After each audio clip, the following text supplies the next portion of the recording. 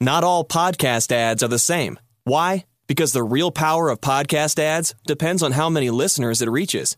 Only iHeart reaches 9 out of 10 Americans every month, feeding their passions with more of what they're looking for. So if you're ready to advertise on a podcast, not only is iHeart the #1 audio company in America, we're also the #1 podcast company with more listeners than anyone else. So check out iHeartPodcast.com. That's iHeartPodcast.com, because the next ad you hear should be yours. It's 7:52 on AM Tampa Bay, and we have a couple of guests who are joining us right now.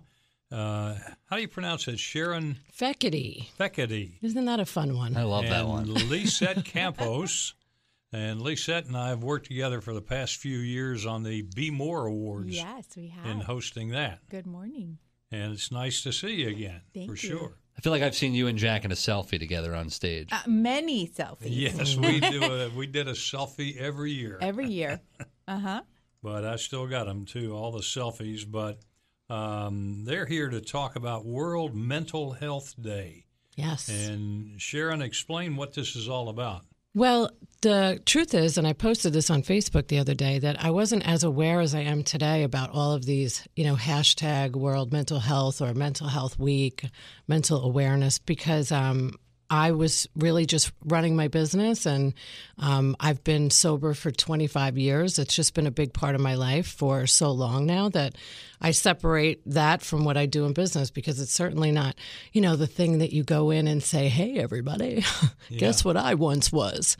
So, keeping that as a separate part of my life. And then what happened was I was noticing, especially in the industry that I'm in, the medical industry, that there were so many people suffering, and there were so many suicides and overdoses. Oh, suicides are running rampant. Yeah, in it's this unbelievable. Now. I feel like a lot of people think that if you get clean, that's going to be the end of it. But I feel like people think that there's no depression that comes with that. Talk about kind of your battle after getting over the addiction. Yeah, so each time I tried to get sober, so 18, 19, and then again at 21, came with really deep, dark depression. And nobody explained to me what was happening. I really just thought I was losing my mind. It wasn't until I got the help that I needed, the right help, that somebody told me that I had a chemical imbalance. So I had 6 months of when I turned 21 and finally did stop using, I got the right help, and I went on Prozac, I think like 20 milligrams, a very small dose. And I was getting help from my friend Ben, who was my therapist at the time. He's a whole chapter dedicated to him in the book, Tuesdays with Ben, back in New York a long time ago. And then I had this recovery program. So with that combination, I was able to, get out of that deep, dark depression that I was in. But it lasted almost a full year in my first year of recovery. So to say that depression doesn't cripple so many is like, mental health affects so many people, and the problem is that we're not speaking about it enough. And I felt this huge responsibility, because if you have any type of platform at all, although mine might be very small, that I should do something about it. I felt like a fraud. I felt like I wasn't talking about the important things that I needed to help somebody else, and I thought that was pretty selfish. Well, the book is The Broken Road to Mental Health in Life and in Business. An interesting-looking cover here, too. Thank you. By Sharon Fekete. And you've also brought Lisette Campos. Oh, my good buddy. Partner, she was with Channel 28 at one time, but my partner in the Be More Awards and yes. all that I haven't seen in a while. But The Broken Road to Mental Health. And if you want, I guess it's available just about anywhere. Oh, Amazon, of course. My husband's favorite. He's a UPS man, so he just loves Amazon. I think it's always great for people to use other personal experiences from other people and try to help them out in certain ways, whatever they're dealing with. Yes. Well, that's why recovery programs work so well, because we're identifying with each other. Yeah, for sure.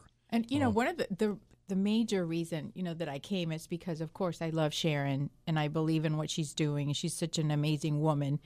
But the second reason is, Great. Now I have to buy her coffee. I was so shocked. I mean, I've known this woman for 6 years. Professional, runs her own company, just opened up her marketing company, know her from Working Women of Tampa Bay. And she's always so well put together, well-spoken, smart, assertive.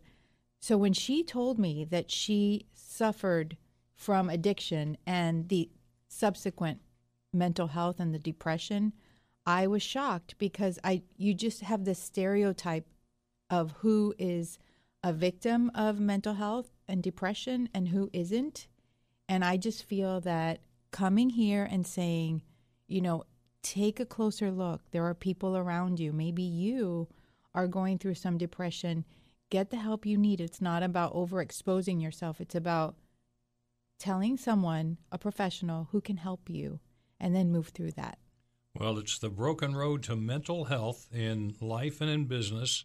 And I want to thank you all for stopping by here this morning. Thank you so much. And happy anniversary to my husband. It's our 10-year today, but this is way more important. I know, is right. It's 7:58 on AM Tampa Bay. You're in trouble.